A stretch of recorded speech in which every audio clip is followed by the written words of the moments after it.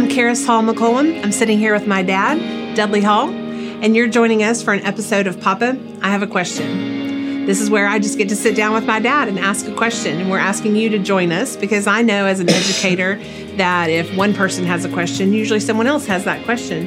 And I'm very privileged and blessed to be able to have access to him as a great theologian, Bible teacher. And so join me as I ask Papa, I have a question. Good. What's our question today? Okay, so I'm going to be a little bit vulnerable in today's question and just say that recently I have heard myself as people say, hey, how are you? Just saying exhausted. I'm exhausted. I'm tired. And I'm not the only one that's saying it. I feel like a lot of my friends are saying it too. It's just we're living at a pace where it's like, I'm tired. I'm a wife. I'm a mom. I'm a daughter. I'm a homeschooling mom. I'm a sister. I've got a friend. I've got all the things. Yet I know that the Bible says, come to me, all who are weary, and I will give you rest. And so then there's a little bit of condemnation of like, well, why am I not resting? So what does that look like when the Bible says that, when Jesus says, come to me and I will give you rest, but yet I have all these roles and all these things to do and all this stuff. And what does that rest look like? How do I find that rest? Well, that is a great question. And I think a lot of people asking it without knowing how to ask it, you know, because God does provide for us a rest. It was shown in shadow form when God built in the Sabbath, when he was telling Israel how to live with him. And he's basically telling them in giving them the law, this is how you live with Jehovah God. This is the life I have ordained. He had demonstrated himself by when he created everything, he rested on the seventh day. Right. And he didn't rest because he was tired. Or sleepy. Yeah. He rested because he was done. There was a sense of fulfillment, a sense of accomplishment. And so he built that into their whole lifestyle. Remember the Sabbath day. He even had Sabbath years and 50-year Jubilee Sabbath where the land rested in. So he built rest in. So part of God's order is rest. And then, of course, that was fulfilled. All of the stuff about rest was fulfilled. When Jesus came and fulfilled all the requirements of mankind to relate to God, when he fulfilled all the covenant, when he did everything that was required of man to be righteous. He did it all and then handed it to us. Yeah. And so we have a permanent rest, so that at all times we can rest in the finished, completed work of Christ. He's lived our righteousness. He's paid our debt. He has defeated our enemy, death. He has canceled the power of sin in our life. And he has empowered us with the Holy Spirit. So he has done everything that the alienated human longs for. And to the degree that we are aware of that and that we are living in the awareness of that reality, to that degree, inside we can rest. It doesn't mean we don't get tired. It doesn't mean that you don't work 20-hour days sometimes. But it means that there's not added to the physical fatigue this mental and spiritual and kind of this hangover fatigue of, I'm just not measuring up. I'm just not the mom I should be. I'm not the wife I should be. I'm not the neighbor I should be. And there's always the storyteller sitting on the shoulder saying, you're not good enough. It's always there. And so if you're listening to the storyteller saying, you need to do more in order for God to love you more, to be valuable, if you're listening to that storyteller, you never do get rest because he never quits. Yeah. And if you sleep 30 minutes extra, you get accused. Yeah. And if you're not doing what you put on your schedule to do today, you're a failure. And so why wouldn't the enemy of humanity tell that story? So my question is, why do we keep listening to the story? Why do we keep listening to that? To the accusation. To that accusation that you're not quite enough. You haven't done quite enough. You aren't enough. And therefore, if you'll try a little bit harder, maybe you can get over the hump. So it's interesting that you say that, because even as you're talking, I'm thinking, yeah, why do I know I hear that message constantly. I hear it over and over. Why do I hear it, and why do I not identify it as the evil storyteller? Because it's in so many different forms. Yes. It comes in the forms of comparing myself to my friends. It comes in the form of listening to influencers, or listening to successful moms, or listening to, that comparison of, well, if she did it, I should be able to do it. Well, you're not as good as, well, you don't work as hard as, well, it's just constantly coming in so many different voices that I think I don't identify it. I don't recognize it and rebuke it, or I don't recognize it and replace it with truth. But I don't know why. Well, the whole marketing industry is based on this. It's like, if you are satisfied with yourself, the marketing buy anything. Yeah, so they create in you that you need to. Like, okay, who in the world ever thought about buying razor blades until Gillette or whoever it was first said, "Hey, everybody needs a shave"? Like, really? We do. Yeah. We do? And then so, everybody, if you're really cool, you'll shave. Well, I need a razor blade. Well, we got one. Yeah.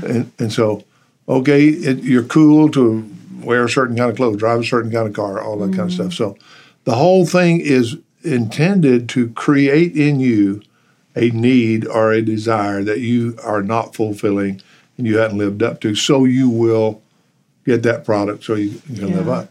So we're bombarded from the advertising deal. We're bombarded from a culture that is saying we get to define who's cool and who's good and who's who's accepted, who's productive, and all that kind of stuff.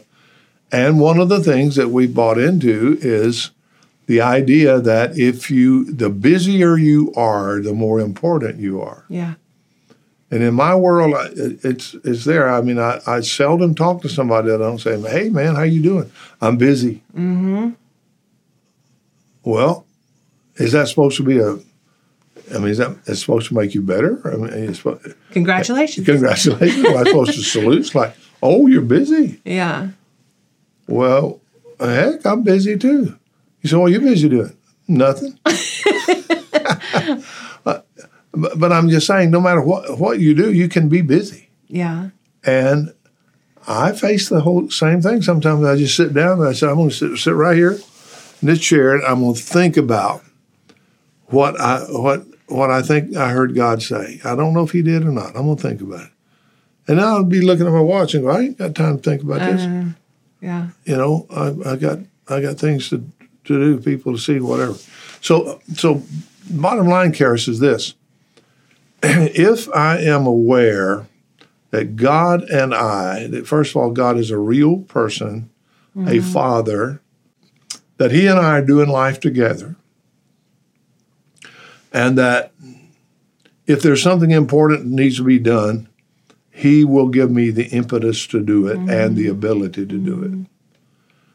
And so if I live with that consciousness, then if there's not something that He's told me to do, or He's led me to obligate myself to, if there's not, then I can rest to believe that He can enjoy me and I can enjoy Him. But if I am not aware of that, I become a victim of the whole society, the whole storyteller. Yeah. You got to be busy, and you can never measure up.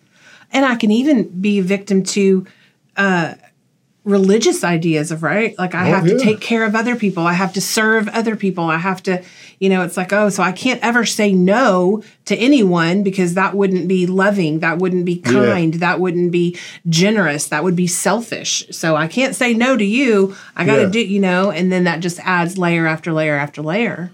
Yeah. Yeah. Yeah.